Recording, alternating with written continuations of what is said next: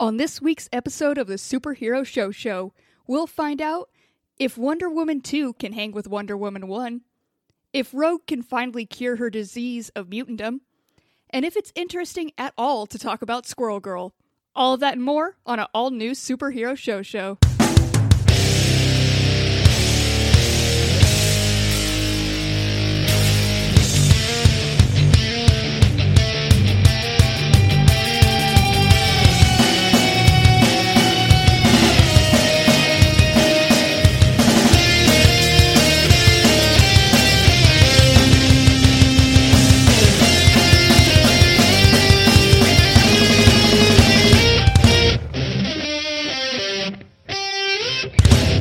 What's up, nerds? Welcome to the Superhero Show, the only show on the internet where we review every live-action television show based on a comic book or a comic book property. My name is Cassie, and I will be the host of this special episode.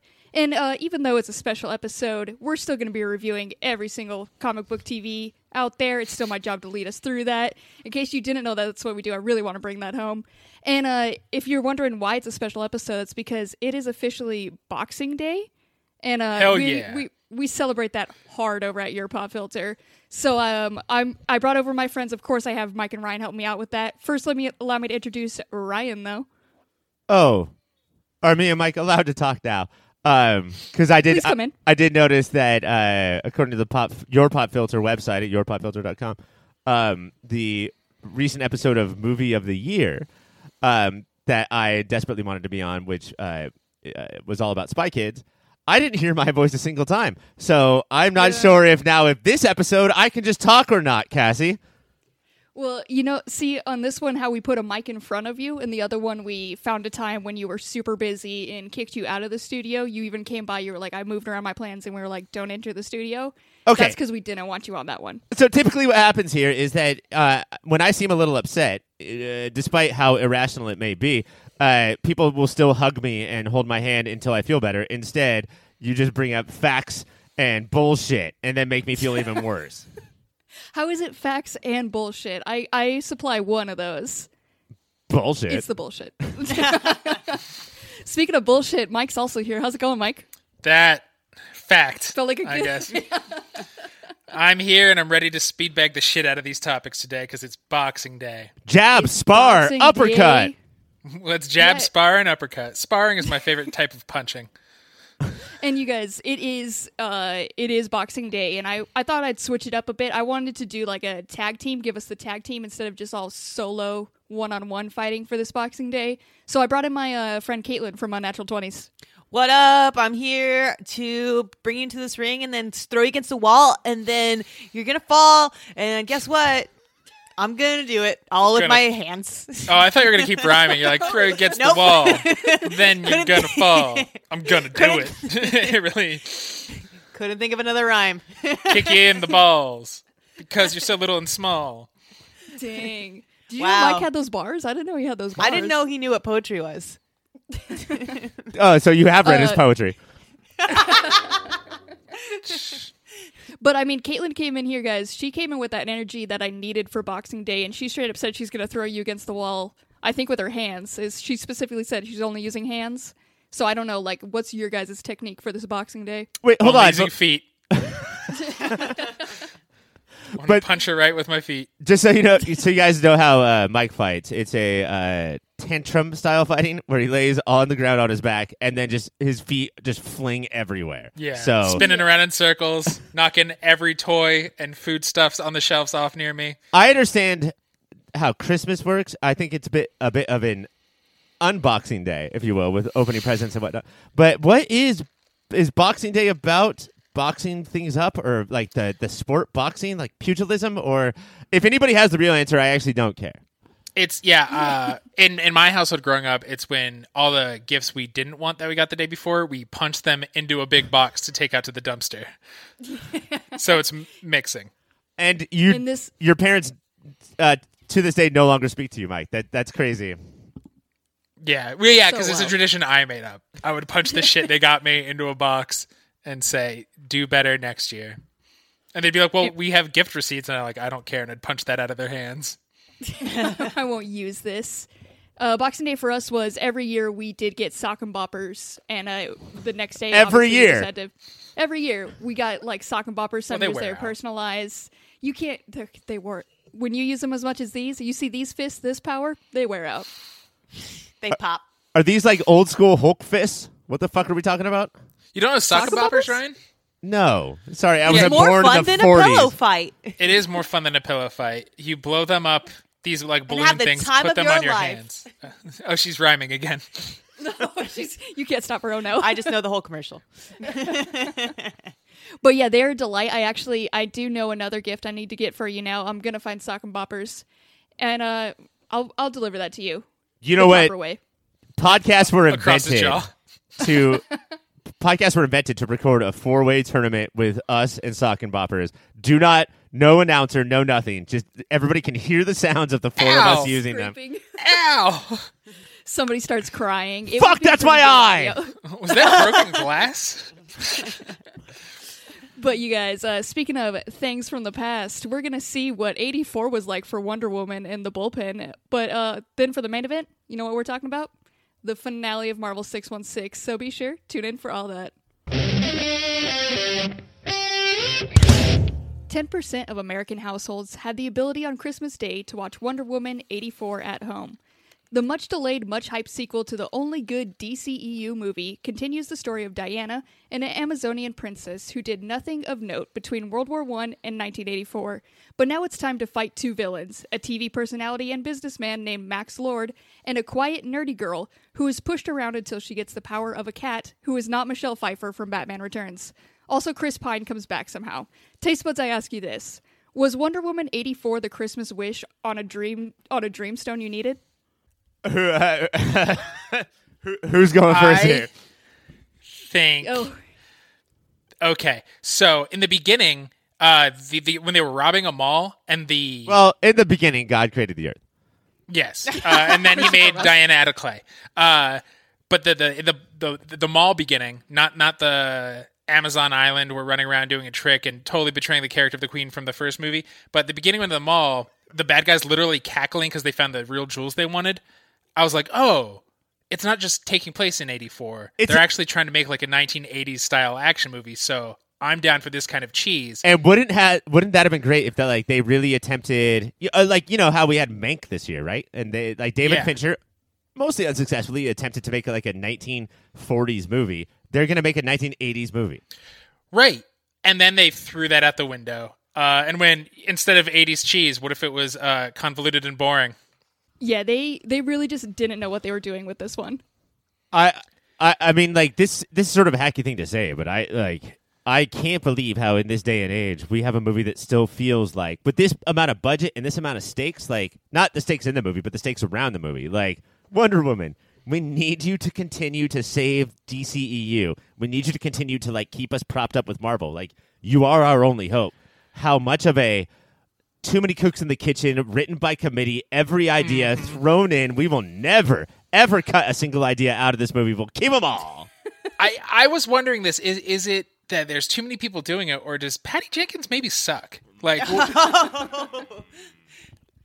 is it the opposite that the first one was the best they've ever done, and they're like, here's even more freedom, and then she proved, no, take it away. I don't know, because she has a Wonder Woman 3 and an Amazons movie.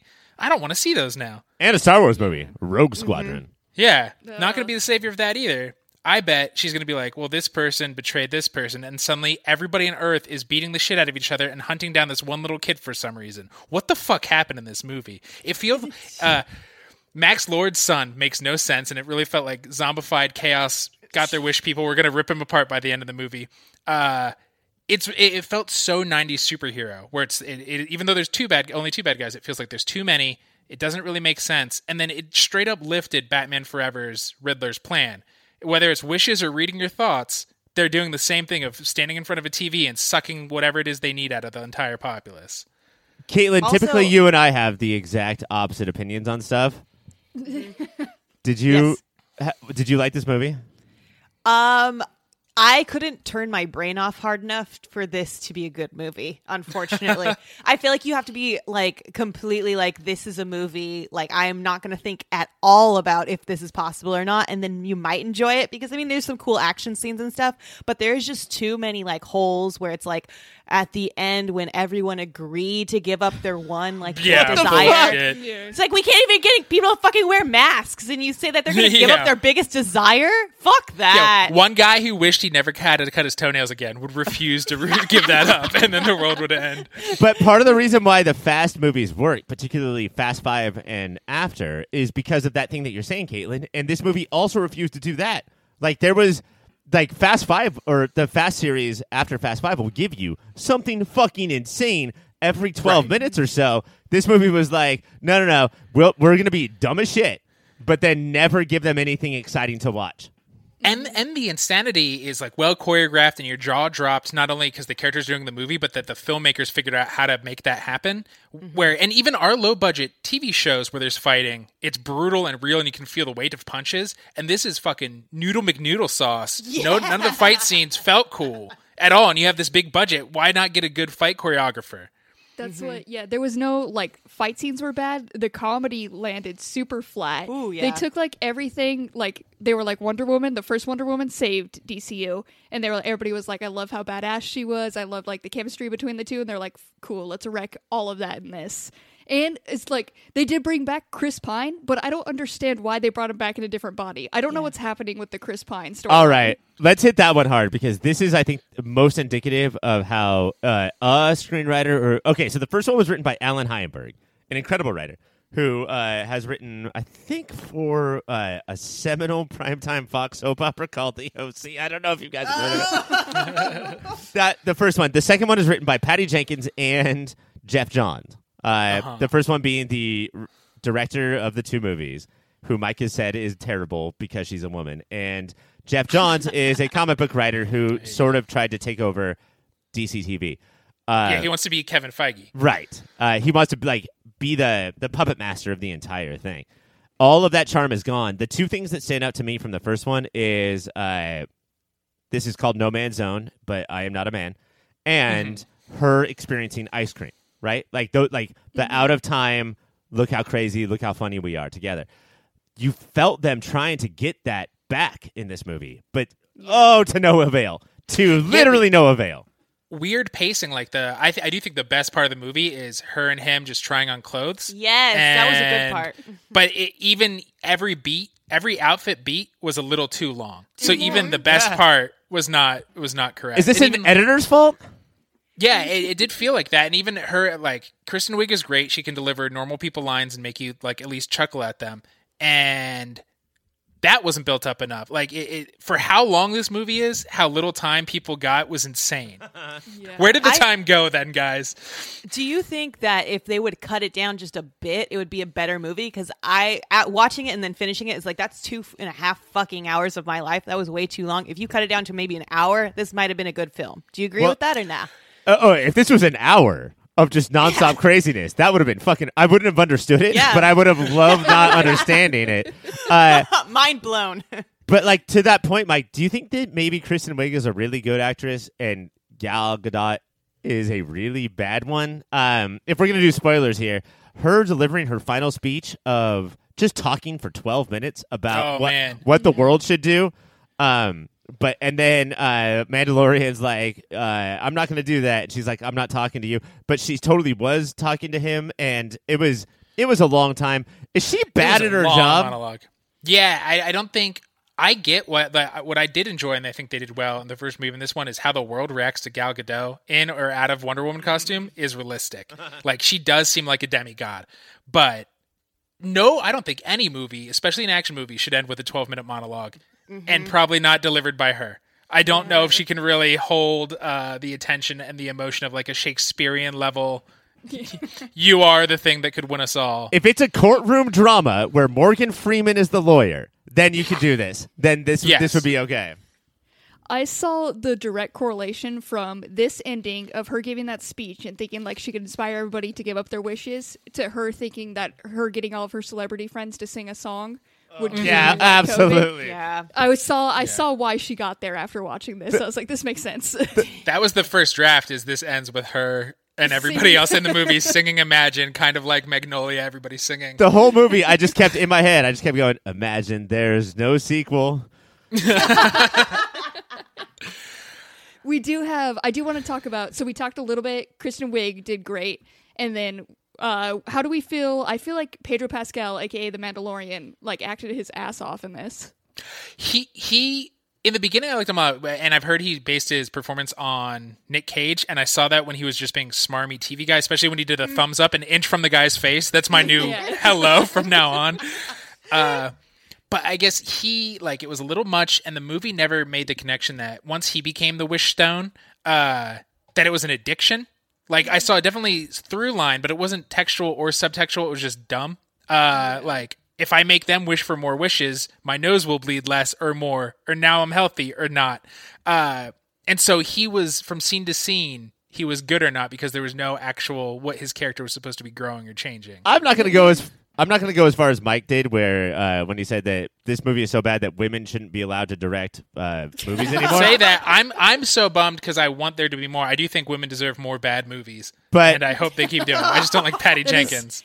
Thank you. Somebody should be saying it, Mike. But Kristen Wiig and Gal Gadot and Pascal, what's his name? Pedro Pascal. Pedro Pascal. They all gave good performances in wildly different movies. And I do think that's part of the director's job, is to be like, here's the actual tone we're going for, guys. And so we all have to hit this instead of, do what you want.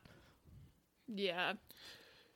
It was like, they had that, and then there was like, I feel like a lot of it's on the writing too, because so like, Kristen Wiig, her villain like turning point where we see her like actually like start to turn is when she's beating up that creepy dude. Like, she almost goes to murder him. Yeah. And like, as a woman, I was like, fuck it, go for it. Hell like, yeah. For me, I was not like that moment. Still a good person. She was not evil. No. You don't. Yeah, right. You don't want the villain's turn to make everybody more on her side than they have been the whole movie.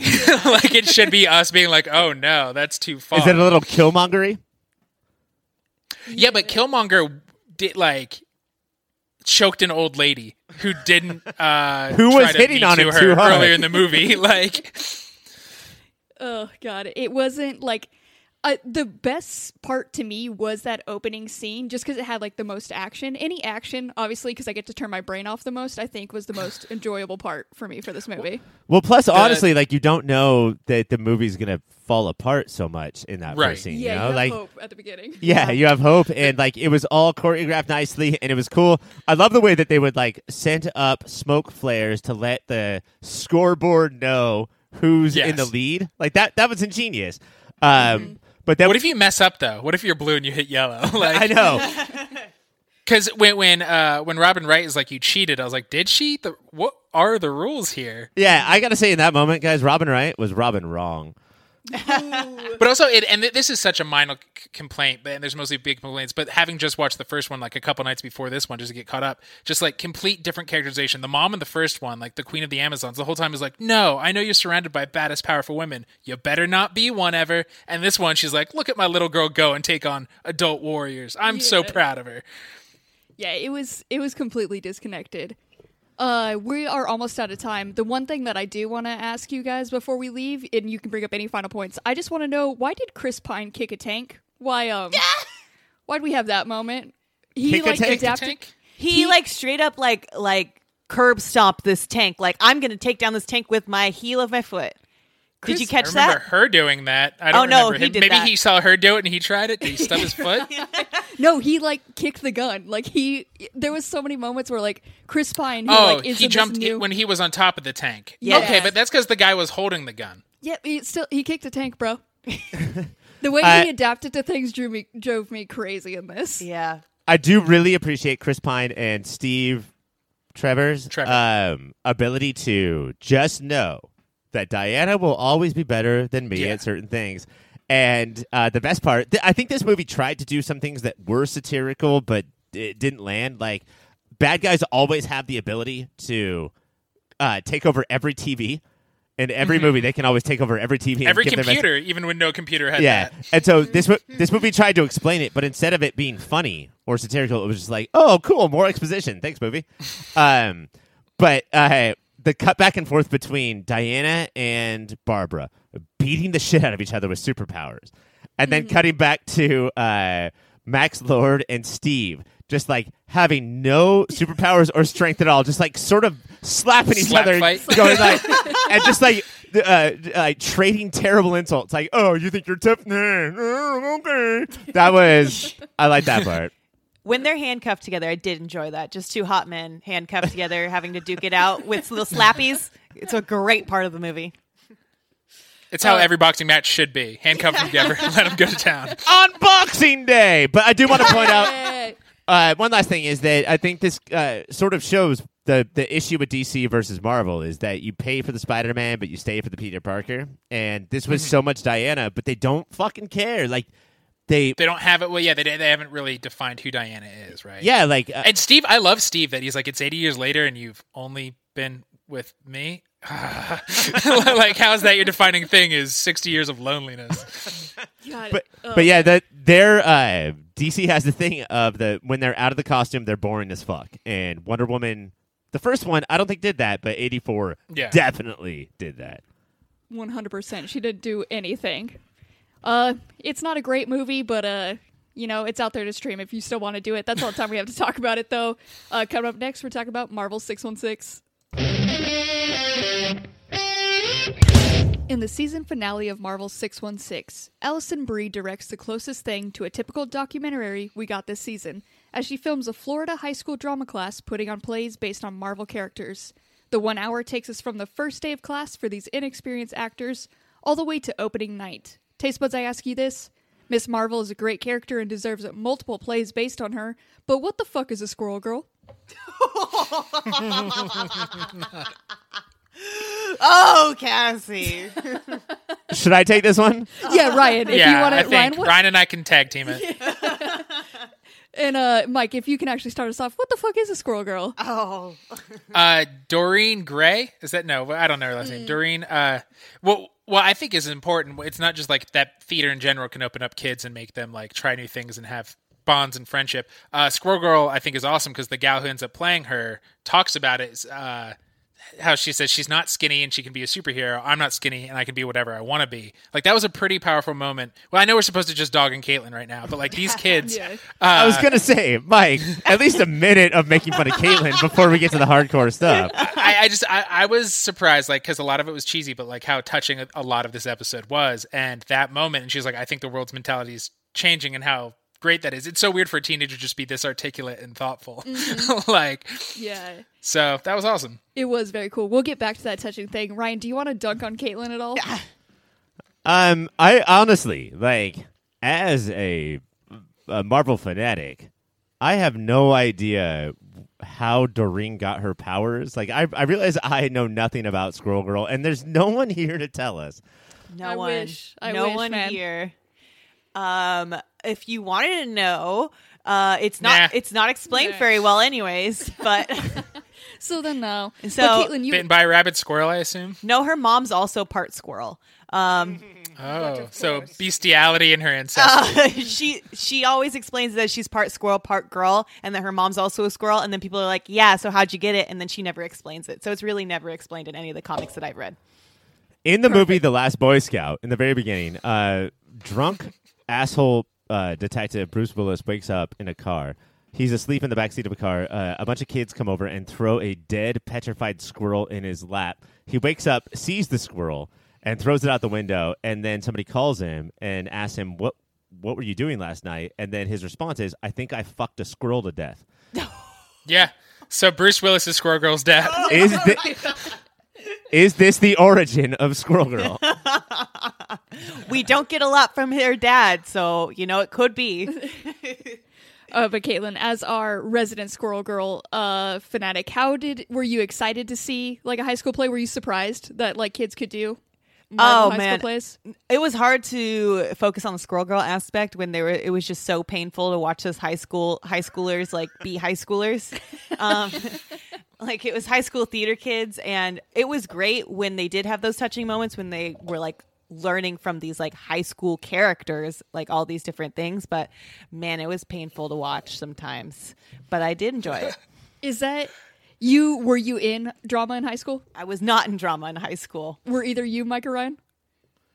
I was drama adjacent for sure, and I shared a hallway with the drama kids. I mean, I stirred up a lot of drama amongst my friends. Hello. But drama kids definitely have this particular sensibility about them, and these kids had it. Even the new kids, they started off very like shy and introverted, and then within weeks they were like, "I'm a drama kid," and then they would just gallop from class to class. Yeah. Well, it's a shield. You got to 8 Mile. As everybody calls you weird because you're in drama, so you're say, "I'm gonna be so fucking weird." Where it really showed. So there was 2 plays going on. There was Miss Marvel, which was a very like first introduction into acting class, and then like acting 2 or whatever was doing Squirrel Girl. And the Squirrel Girl had the kid Joey, and Joey was the summer MODOK. Like who played. Yeah, he got the role for MODOK, and he summed up theater kids for me 100%. Right? How so? Just like you could tell he does, like he's just kind of always screaming over the top. Like the theater kids at my school would always go to In-N-Out and perform their monologues on the table at In-N-Out, and I could see him doing that. Okay, so just so everybody knows, Cassie was part of the In-N-Out gang who would just come to In-N-Out customers and beat the shit out of them just for going there. And drama kids really got it from Cassie. Like, Man. The amount of scars on Cassie's knuckles from drama kids' braces, it's insane to look at. Oh yeah, that one on my middle finger, that's when that kid was singing Shaboopy. I think the thing that summed it up for me the most as a, like, not totally a drama kid in high school, but actually became one outside of high school. I waited till it was cool. And basically was in high school, was Bree, who played Kamala. Who she's getting interviewed, and just before opening night, and she's crying, like not on the verge of tears. She is stammering, and she's saying to the camera, "I'm so nervous." And the person asks her why, and she's like, "I don't know. It's just a fucking mental breakdown that you put all of these kids through."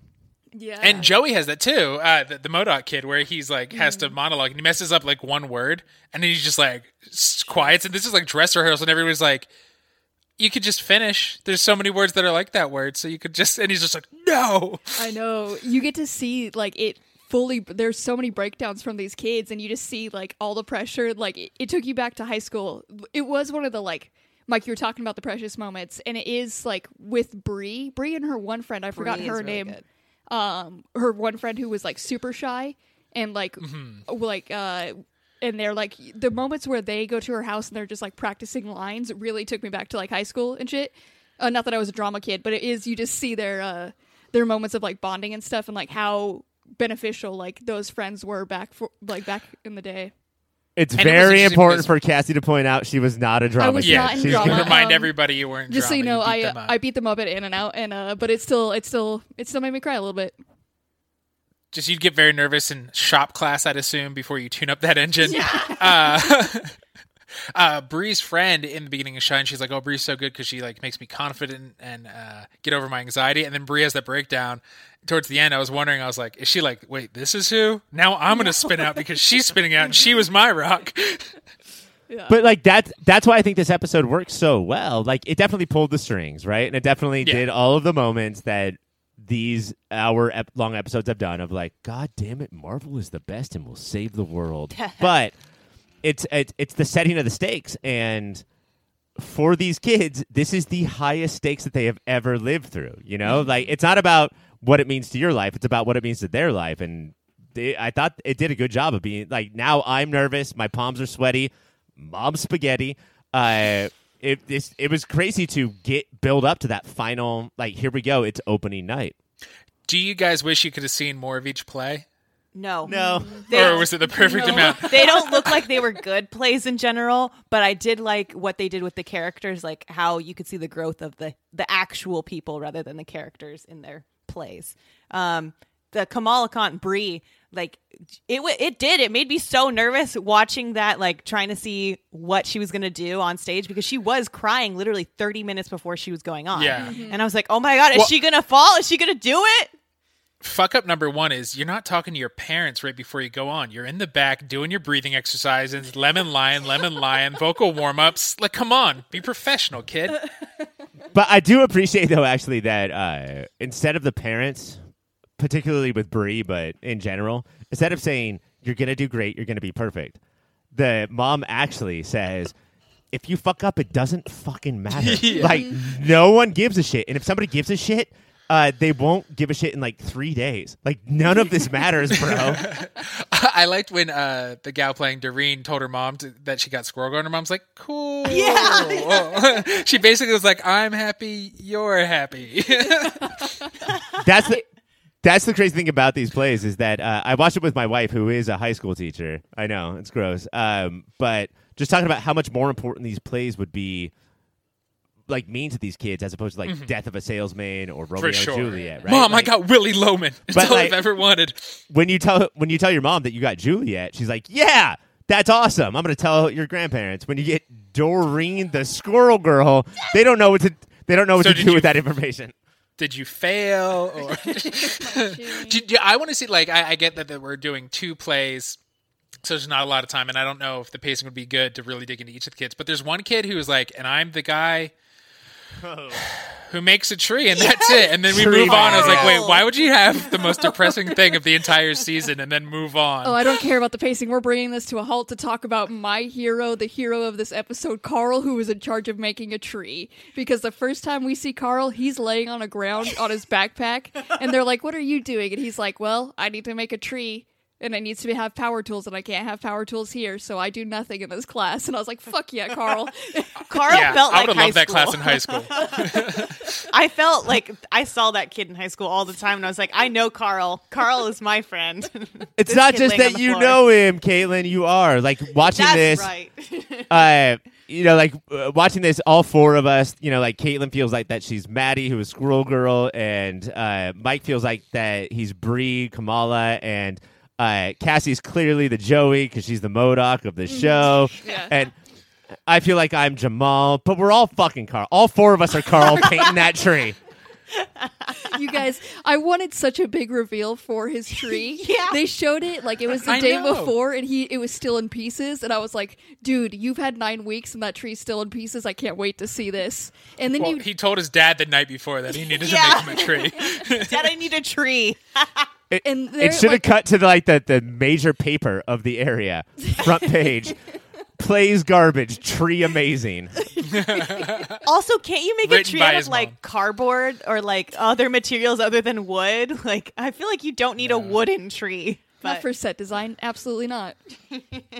But so I mean, Carl's amazing. It's worth the watch just for that. But I do want to know, why do you guys think they chose to like focus in? Why'd they make this the finale episode, do you think? Well, I mean, Japanese Spider-Man should have been the finale. Like, there's no coming back from that. But I do think that this was the best made. I think it was the most focused. I think it was the most traditional as far as documentaries go. Right. I think it was the most. They're all episodes were extremely manipulative, but this is the sort of manipulative that we're used to and we like. I thought this was a really well done hour and makes the most sense to be the ending. Yeah, I think it's when we find out 616 season 2 comes out in 8 months, we're going to not think about Paul Scheer's episode. We're going to think about the first episode and the last episode and be like, yeah, I really liked that, so I'll probably watch more. Like, it was all a plan. And I think Alison Brie did a really good job at basically filming the kids she was. Like, if you read her stories and interviews, she was such a fucking dork in high school and college. Do you know what she did? It's the classic documentary, like, borderline Friday Night Lights thing, where in between segments, you show, like, the fields of grass with, like, that music. And then, with explosions in the sky playing. Explosions in the sky. And then there's the shot of the sign of the sign that says the school's name in the front, and like it's a perfect sundown. Like, all of that stuff she nailed. At some point, she's going to be able to become like a more artistic documentarian, I guess. But at this point, she nailed what a documentary is supposed to look like. Yeah. Yeah. And hopefully they focus in more, do more like this episode for the next season, but we'll see. Do you guys have any closing remarks? Katelynn, do you want to rank the Squirrel Girl costume? We did bring you on for Squirrel Girl. Oh, yeah. Okay, so I do got to talk about the Squirrel Girl costume because as someone who has tried to make a fucking jacket and all the kind of stuff that Squirrel Girl is, that jacket was so good on that Squirrel Girl. The costume department killed it. The ears could have some work, but that jacket was so very good. And how was the tail? The tail was very good. I did like the tail. It stayed up very well. I need to take some notes on how they did that as well. But yeah, I really like that they chose Squirrel Girl and Miss Marvel because they are like high schooler, like going into college students. And so it's something that these high schoolers could relate to. And they fucking rock. They're just cool. They are very cool. Marvel 616 is on Disney Plus. You can stream it whenever. We're done with it though, so catch up to us. Coming up next, we are going to go to our pull list. We are back for our pull list where we talk about all the other shows we watched this week. The first and only other show we watched this week is Pennyworth. On the second episode of Season 2 of Pennyworth, Alfred's plan to run to the U.S. is put on hold when people kidnap his mom. But his plan to free her is foiled by the cops. Meanwhile, Bet and Katie are on the run. Taste buds ask you this. Do the factions of Alfred and his merc friends, the Raven Union, Aleister Crowley, Bet on the Run, the weak United States who's pro-fascism, the possibly dirty cops, and the Legion add nuance to the show, or is it needlessly complicated attempt at shades of gray? Oh, such a good question, Mike. And I know that when you ask questions like that, you just want me to say yes to everything. But I feel like that we're definitely in this whole sort of like British drama where it feels like nothing happens, even though everything is happening. Mm-hmm. And I'm sort of in it's for the crown for Batman. Yeah. It's the cowl. That's what it should have been called. The cowl. I really enjoy trying to figure out how pro-Bet we're supposed to be at this point. Mm-hmm. And then Aleister Crowley, who I know is in the first season, but like he's playing his own side game. Like there's no good or bad here. I guess the bad is the fascists who have metal noses. You just know they're bad. Right. But everybody else is like, I don't know. Well, there's a scene with Metal Nose, or as I call him, the guy who sang the Humpty Dance, and all of his cronies talking about it. And they're just like, is this bad enough? Is this too bad? How bad? Like, we're villains, but is this too villainous? So we know that that's where they are. Yeah, his like aunt, who now is his number 2 in Nazi England, was just like, I mean, I know we're taking over the country, but how dare you do this poison thing? And he's like, no, you're right. Like it was really, he got a real talking to from a school marm. And in typical British fashion, it's like the gas. We're going to use the gas, but is the gas proper enough? Is it the appropriate amount of destroying somebody's life and face? They get poisoned to the gas. Could it uncurl their pinkies? Oh, no. So they drink their death tea You will properly. die with your fucking pinky uncurled. And so the one thing I was confused is why Alfred and his friends are running to America and not telling anybody else they know. Is it just because they're in the middle of a civil war? Well, I think that one of Alfred's friends brings it up, which is they are straight up bailing. And Alfred's not telling anybody because even his fiance.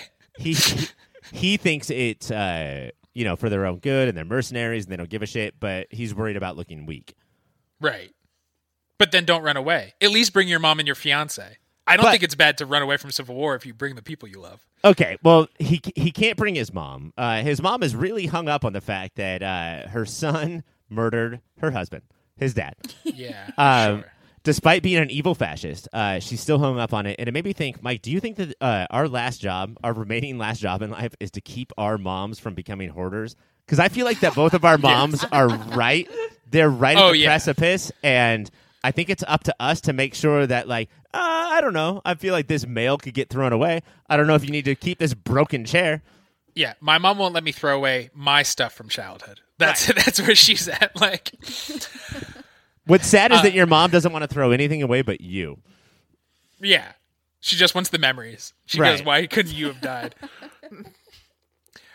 Thomas Wayne, I want to talk about because his mission from the U.S. government is to get people more pro-nuclear weapons. Mm-hmm. And instead of having like a great PSYOPs or PR campaign, it's to dig up dirt on anybody who's anti-nuclear weapons. Right. It feels too true to life. That's not what I'm here for Pennyworth. I know. Pennyworth, settle down a little bit, because instead of doing the right thing, do the obvious wrong thing and then make people think you're doing the right thing. Mm-hmm. That's the American way. And that's when he pulls an Aleister Crowley, who in real life was a Satanist and seems to be here, and maybe he has magical power. And Aleister Crowley, I wanted to get into this with you because I don't know what your relationship is with this real life person. I worship him. Okay, and he's Lord before him. But this version of him, I like that. Like, well, wait, hold on. We don't know who he is. Give us a quick description before you move on. As far as I know, Aleister Crowley was like a muckety muck in British society, but did like openly worship the devil, and I think is the most well known Satan worshiper. But I actually don't know that much more about him. Was he a wizard? Was he like England's Rasputin? I don't really know. Well, other than Satan, I think that Satan was the number one Satan worshiper. That guy has got a bit of an ego. He just looked in the mirror, kissed his biceps. Hello, baby. But no, and yeah, like he was also into dark magic, and then I also think close-up magic. I think he had a card trick or two that he was good at. Oh, for sure. Is that his real thumb or is it a rubber thumb covering up, and that's where the scarf went? But he tells Thomas Wayne that he will dig up the dirt if he smooches him in public. And I was like, I like this guy's stuff. This is interesting. Like, he gives the weakest cheek kiss. Yeah.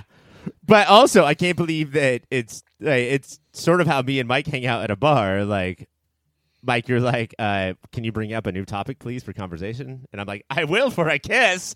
And then you have to kiss me.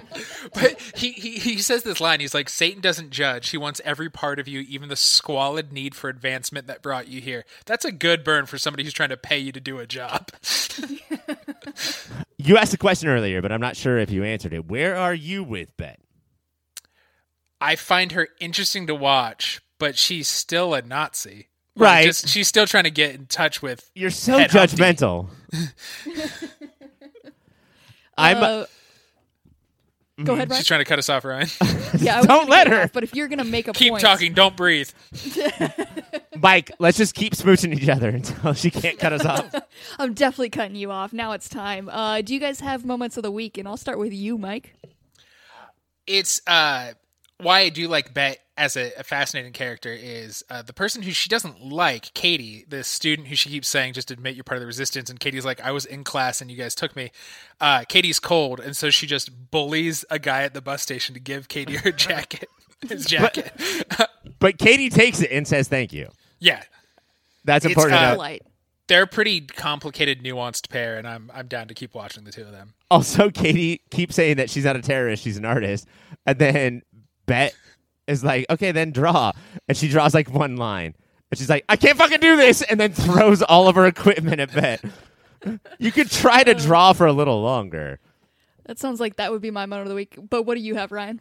I have, look, the relationship is complicated. I'm not sure who is the Bet and who is the Katie in me and Mike's relationship. But I got to say that I'm starting to trust Bet. Like Mike should start to trust me. And I think the reason is because I don't think that she has... I do think at this point she does have Katie's interest in mind. And also she's so violently capable. She gets attacked by two dudes at the same time. And then at one point, when the guy's lying down, dribbles his head off the asphalt. Like literally bounces his head like a basketball into the road. And it's insane to watch. Oh, man. That's my moment of the week.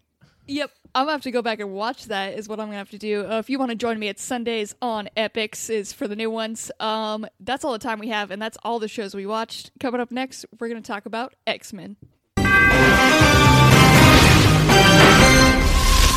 Welcome to Eggs Tasmania, bitch, a mini show within a show where we take an in-depth, episode-by-episode look at Fox's seminal and underrated early morning soap opera from the mid-90s, X-Men the Animated Series. On the 9th episode of X-Men the Animated Series, the X-Men discovered that there might be a cure on Muir Island. Rogue, who can't stop staring at people holding hands, decides she's gonna go get it. Unfortunately, it's not a cure, but a slave-making machine, headed up by Apocalypse, who hired Mystique to help, who hired Pyro and Avalanche to help. And across all these countries, Cable is running around, screaming and shooting. Taste buds, when the episode starts, Warren Worthington III is relaxing in front of a fire with a babe. And it's the most dramatic thing I've ever seen. Did you say dramatic or traumatic?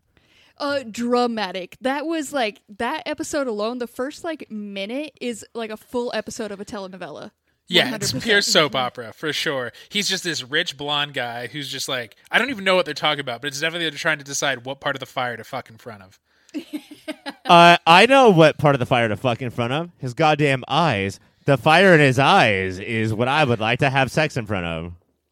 I think it's so bold for especially a kid's cartoon to have a long opening with two characters we don't know at all. It's crazy how much time is spent with these two adults at a ski chalet. A chalet. A very adult moment. And then, like, it goes on for a while. We get a lot of drama between them. And then Cable comes in. Yeah, I think the only way to handle a moment that long for kids' cartoons, like, oh shit, this went on too long. Send in Cable. We got to send in Cable as hard as we can. What again, bold is we haven't seen him in 2 episodes. Within kid years, I assume we're never going to see him again. He showed up on Genosha and never again. But he's back, baby. The wild man of Borneo.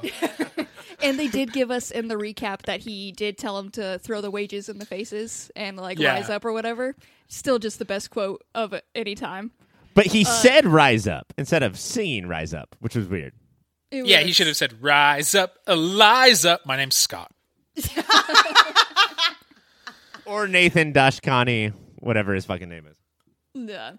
But while Cable's there, you know, they get in a big scuffle. The chick ends up shooting this dude who we don't know, but is a mutant. We find out because he flies off. And then... Warren. Yeah, she shoots at him and then screams, I didn't mean to, after she aimed a gun and shot at him. Shoots him right in the butt. But I got to point out that before he gets shot by her, he gets pushed off the balcony and falls directly into the snow like this, creating a snow angel.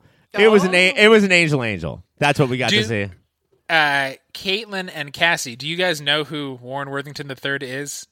No. Are you hip to the character Angel at all? He's one of the original 5 X-Men, so if you're a super nerd, this was pretty exciting. And I would say, Mike, that Cassie should calm down. Despite the fact that Apocalypse was in this episode, Angel will always stay Angel and never change from his current way that he is right now. No, he will always be Angel, just a blonde-haired, blue-eyed rich boy. White-winged rich boy. Great. Looking forward to that. But in between all this drama, we see that Professor X, we then go to Muir Island and see that that's where Professor X went, and that's the meaning of his cryptic message that he left, is that he was checking in with the scientist who can maybe take away powers. Yeah, so Dr. Adler, that's who we find out Cable's hunting, that Warren is like giving money, but Dr. Adler is using part of Moira McTaggart's lab. There's a lot of like bureaucracy drama going on because he's using her lab and facilities, but refuses to let her inside what he's working on. That's bananas. I'm a kid. It's Saturday morning. I'm going to sit down, turn on the TV, pour a bowl of cereal, and I want lab bureaucracy. This is what I want to hear more about. He's like, I know you gave me one of your labs, but hell no, you won't come in here. And Moira on Muir, was that confusing? Yeah. Did you guys see the deleted scene where before the slave machine, she was making reflective glass for Russian satellites? No. You didn't see Moira's Muir on Muir? Oh, man. Sadly, I have to move on, and then because we got to get to our main X-Men crew, who are now back at the mansion, seeing it destroyed and trying to fix it up, and we get a whole bunch of drama just with them. Because of course, every time they come together to build, there's going to be drama. Mike, you and I famously love softball episodes of X-Men, right? Yes. Comics. Could we have not used 22 minutes of just them fucking with each other and pushing themselves to the brink of killing each other by rebuilding this? I would watch Wolverine's Tool Time. He's such a mansplaining. He just keeps cutting off. People are doing their jobs very competently, and he's just like, nope, you stir the concrete this way. And then tells Gambit he's not good at it because all he knows how to do is pickpocket or steal candy from babies. At one point, Jubilee's like building a barbecue, and Wolverine's like, I'll do it. And she's like, oh, no, I have instructions. And he's like, do these claws have instructions? And just goes after as hard as he can. Man, fuck Wolverine. Yeah, he's an asshole. At a certain point, openly, he calls out how into Scott Rogue is. He's just like, stop staring at them holding hands. You're being a perv. That's really projection, man, because he openly has been trying to break up Jean and Scott forever. In this, we do get, so there's a whole scuffle. Rogue puts Gambit in this little cage thing. It's like the top of the building that has many openings that he could still throw cards through, but he seems to calm down once he's in this cage thing, because that makes sense. But then... The calming cage. And then Jubilee comes in to break up all tension because she has a message from Professor Xavier. Well, does not come in to break it up. She comes in saying, hey guys, somebody wants to talk to you. Has no idea that all of the people that she knows are trying to kill each. She does not even notice. Yeah. 14-year-olds are very self-absorbed. They don't know how to read a room, so they all see the message. And at this point, Wolverine is not against taking away the power. He's like, no deserters here. But of course, we have Rogue, who has the worst power, and she's a bit interested. Yeah, they're like, oh, some mutants might choose, so maybe it's a good thing. And yeah, Wolverine really lays it on the line because healing is the best power. Why would you give it up? But when your other power is I can't touch human beings ever, so my power is loneliness. Yeah, maybe you'd want to give it away. Also does not know how to read a room. So we get Rogue, who then goes to I don't know if at first she was just trying to get some space to herself and the Gambit didn't allow it, or if her plan was instantly to go to Muir Island. But we do get a terrible scene between her and fucking Gambit. Mm-hmm. Is it when he jumps in her car as she's trying to drive away and he's just like, let's just fool around a bit? And she's like, how many times do I have to tell you what my powers are? This fucker's straight up like, maybe a death kiss would be worth it, no? And you're like, what the fuck, bro? I don't know why you exist. There's so many characters I don't know why they're here. And he's one of them, for sure. After watching Wonder Woman and particularly Barbara, just fucking fuck that fat guy up who I'm going to say has a drinking problem. That guy from WW84, and how awesome that was to watch that guy. Hey, Rogue, all these, and once she gets to Muir Island, just to cut ahead a little bit, it's just everybody's like, hey, baby, nice butt. Want to touch my wiener?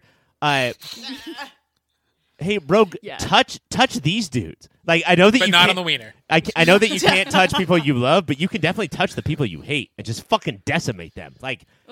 Fuck these guys up. Well, she does. It's fine to jump ahead. When she meets Pyro and Avalanche, and they're both, wearing ridiculous costumes, so they're bad guys, she does throw them through a wall, and then when Adler says you can't come in, she just breaks open the door. At this point, she's letting out a lot of her frustrations at Gambit and Wolverine across the world. She's now unloading on anybody else she meets. Mm-hmm. And since we're at Muir Island, we get to see all these characters. And these two guys, we mentioned them, Pyro and Avalanche, they're trying to wait and they're working for Mystique is who they know. But then we see Mystique is Dr. Adler. So there's a bunch of little cons going on Muir Island. It's so weird not to tell your hirelings what their job is and what they're doing. Also, when they're that dumb, I want to know how many people they approached in the pub and were like, this might be her, let's tell her our whole plan. I don't know what she looks like. She could be anybody. Or fucking Mystique, use ZipRecruiter or something. How are you hiring your people? Oh, you have the dumbest names I've ever heard. You're hired. Do you guys know what Avalanche's powers are? Earthquake.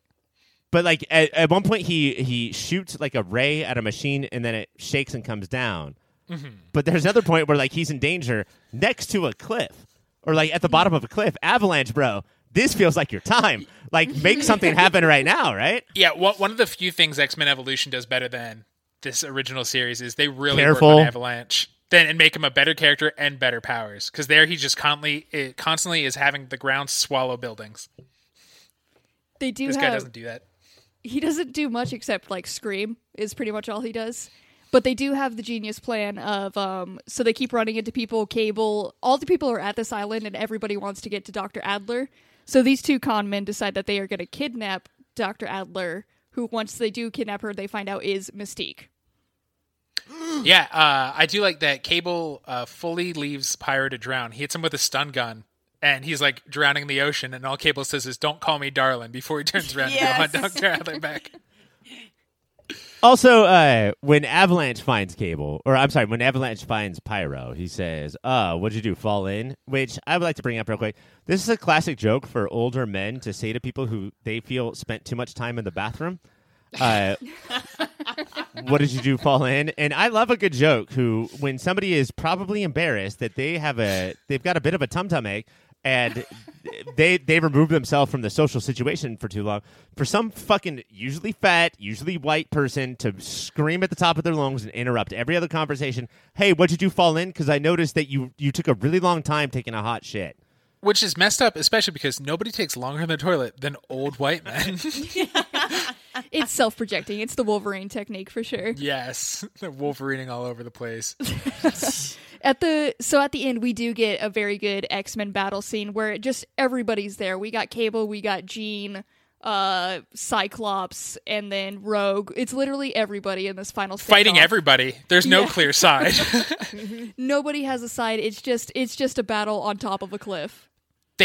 Nobody knows who's doing what or why, and they're fully fighting to kill. Cyclops shoots Cable off a cliff. People die from that. He does not give a shit. And he's our hero. He's our good guy. Yeah, I would not say that this was like the best Cable I've seen. I would say that this is more a basic Cable. All right, but I mean that is essentially, so we get this whole fight scene. They end up like Rogue fixes up the machine at the end. They just all become buds essentially. Oh no, we do get to see Rogue cry for saving. She gets to save because Jean falls off the cliff. They had to make sure she saves more than that. She saves the love of Jean and Cyclops. Yeah, right, and that's what she realizes. She doesn't want the cure, so she helps. She's like, other mutants can, but like, I am my powers and the good they can do in the world, I think is the exact quote. But that's pretty, maybe Rogue is a complicated character, you guys. Katelynn, what the fuck? Katelynn, did you watch this episode? I did. What the fuck? Jump in here then. Oh, she's going to get her chance because it's time to go for awards. So, Katelynn, I'm actually going to start with you. Who do you have for MVP? For MVP, I'm going to do the guy that's in like every single scene and all of a sudden just pops up everywhere. It's going to be Cable. He like all of a sudden is in the scene and his eye just sparks up a little bit and it's like, oh, Cable's here. He's about to fuck shit up. Who knows what side he's on? But I do like Cable in this. He's they he's tried to put everyone. They tried to put that fire in Warren Worthington III's eyes in the beginning, but nobody has the fire in their eyes like motherfucking Cable. Motherfucking Cable. He was doing a lot, but he was also very confused throughout this one. So everyone was confused. There was even a guy who said he was confused. Valid point. All right, Ryan, who do you got for MVP? Oh, it's Cable, for all the reasons that Katelynn said, but there's one important reason. He takes a dildo out of his belt, out of one of his mini pouches, throws it right at Rogue's head, and then says plasma grenade, and then spits the pin of the grenade right at the doctor's head after, for no reason. The guy is already on his knees, like he's already a hostage, and then spits the pin of the grenade to it's fucking Cable.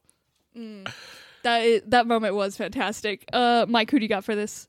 I think it's Rogue. I think this is a standout Rogue episode, and everything she wants done, she gets done in the episode. Like, she drives it. Everybody else is reacting to her the whole time. Mm-hmm.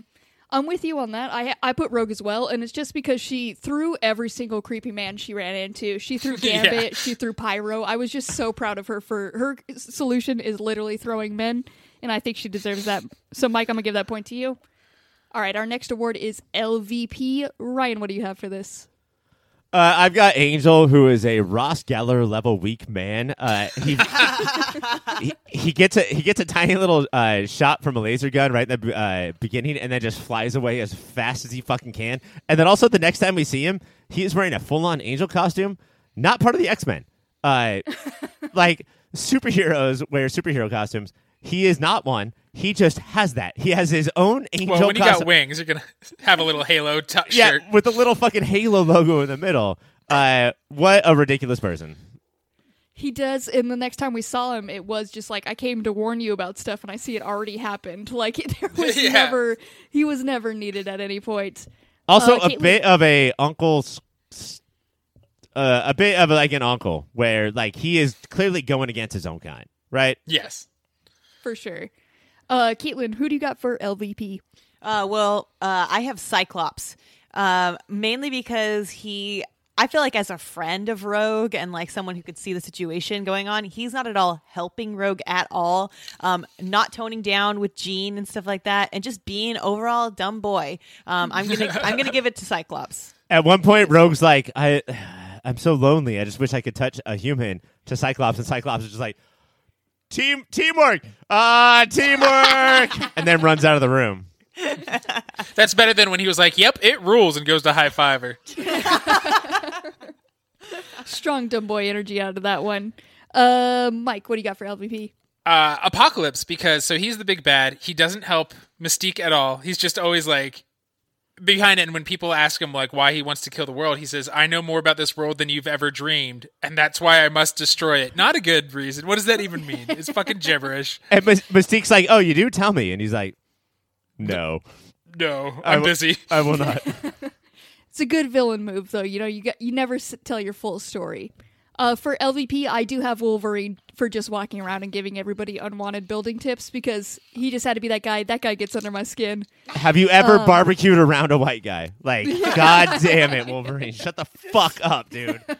We are all fine. We know what we're doing. Ryan, I am going to give that one to you, though. Our next award is going to be Best Use of Power. Mike, what do you got for this? There can be no better. Ryan referenced in the beginning of the segment. There's nothing better than Angel falling the snow, and before he gets back up to fight, making a little snow angel. Nobody's used the power better than that. It's very good. Ryan, what do you got for this? I loved Rogue's ability to fly, but I'm tired, so I'm going to sit on a wing. And nice Twilight Zone reference. Did you guys see that? And then also when Pyro is shooting at me, I'm going to fly around and be able to perfectly dodge it. And I think it worked for me this week, especially after watching Wonder Woman, who was told real quick by a drunk fucking pilot from the 40s to just be the wind, be the air. And then Wonder Woman learned how to fly. I feel like that Rogue has got it down, and Diana may not. Why did Diana sometimes fly and sometimes rip off Spider-Man and swing from lightning bolt to lightning? Yeah. Well, she didn't have that power then, you know? I don't know. I have no explanation for this. Katelynn, what do you have for best use of power? For best use of power, at the beginning we had everyone rebuilding the mansion, and we got some good uses of power here, including Storm, helping make cement with some precipitation, I believe. This was a clinic. This was what? This was a clinic. This was just Wolverine walking around being like, fuck, I fucking suck because all of you guys have awesome powers. Yeah. Well, one of these awesome powers was Jean Grey being able to nail like 15 nails at one time. I think that was the best use of power in this, just the nail power. It was the best flex to Wolverine, as he was like, "Do you know how to put in a nail?" And she's like, "I think I got it." It's and like, put bitch, up, like, I got a whole 20 sheet. Yeah, that was the best flex. For best use of power, I have Pyro for setting a chair on fire to introduce himself. Because fuck, dude. Why not? If you've ever been to bars in most Orange County cities, this is basically what dudes do when they talk to a girl. You want to know about me? I have fire. And you know what? I'm going to give that point to me. All right. Our next award is Best Gasp Line. Katelynn, what do you have for this? I have it when Rogue was just chilling on the wing of the plane, and then there was a passenger inside the plane that like gasps, and then she goes away when he calls a flight attendant over, and then she's gone. So this guy looks like he's crazy, and I did like that. It was funny, and also the guy did gasp. But her silent laughing, like we couldn't hear her, but like she put her hand to her face, was like he. This guy is an idiot. Yeah, straight up got laughed at. Ryan, what do you got for best gasp line? Who's behind the door, Cassie? It's always who's behind the door. At one point, we think it's Dr. Adler. It turns out to be Mystique. Shuts the door, and it's fucking Apocalypse for no reason, just standing there. Like it's like she went out and bought that 12-foot skeleton from Home Depot that everybody had for Halloween decoration. But it's Apocalypse. I gasped. Everyone gasped. It was a very shocking moment. Mike, what do you got? It's when Wolverine, to hide the fact that he's been embarrassed by everybody when he's trying to mansplain how to construct, he just calls out Rogue's crush openly, which you do not do in a group of friends. And that made me gasp. Yeah. He's there for the drama 100%. For best gasp line, I do have in that similar moment Rogue calling Wolverine a fathead, because I've never seen a grown adult use like a child's insult so seriously. Like it was followed up with like, "You big fathead, let me punch you in the face." And I was like, okay. I had a gasp because I changed my life. But Mike, I am going to give that to you. Yes. And our final award is going to be most 90s thing. Ryan, what do you have for this? You know what? I don't think we've talked about this yet. I didn't see something that was like overbearingly 90s from this episode, but what I did notice is Rogue's jacket. It does not cover most of her body. It's like it clearly cuts off at the halfway point on purpose. It's brown, it's leather, it's 90s as fuck. I think that this jacket is the 90s version of the 80s members only jacket. Like, what? Why? And you don't need it. Like, you have a costume. Clearly some 60-year-old dude thought you would look cool if you wore this in the 90s, and so I'm going to draw it on you. I'm doing Rose jacket. Yeah. It is very 90s. Katelynn, what do you got for this? I have just Pyro in general, like everything about him. He reminds me, that one Christmas movie with the heat miser in it. Oh, he reminds me of just a heat miser type dude, and I know that's way past the 90s, but I feel like they were like, let's get nostalgic, and they designed a fucking comic book character after him, and he looked very 90s. My favorite thing about Pyro was that he, in his civvy clothes are just him in his tight suit, and then when he goes on a mission, it's just a mask. Like, everybody knows who you are. Like, you are still out in public in your gear. He's still bright orange and yellow. Also, pads on his arms too. Mm-hmm. Continuing, X has this whole thing about eyebrows. Pyro had some eyebrows to go up there with Magneto and Professor X. Mm-hmm. Oh yeah, 100%. Mike, what do you got for this? The 90s is when I felt like society started to know we should be sensitive or politically correct. And there's a sentence here when they find out about the cure. Doggy. Cyclops says, being a mutant isn't a disease. It's as normal as being a traditional Homo sapien. And that really feels like I'm trying, but I'm somehow saying something more insulting. And the phrase traditional Homo sapien feels very 90s. There's a couple of things, though, here. Professor X says it's not a disease, you're born with it. You're definitely born with a lot of things.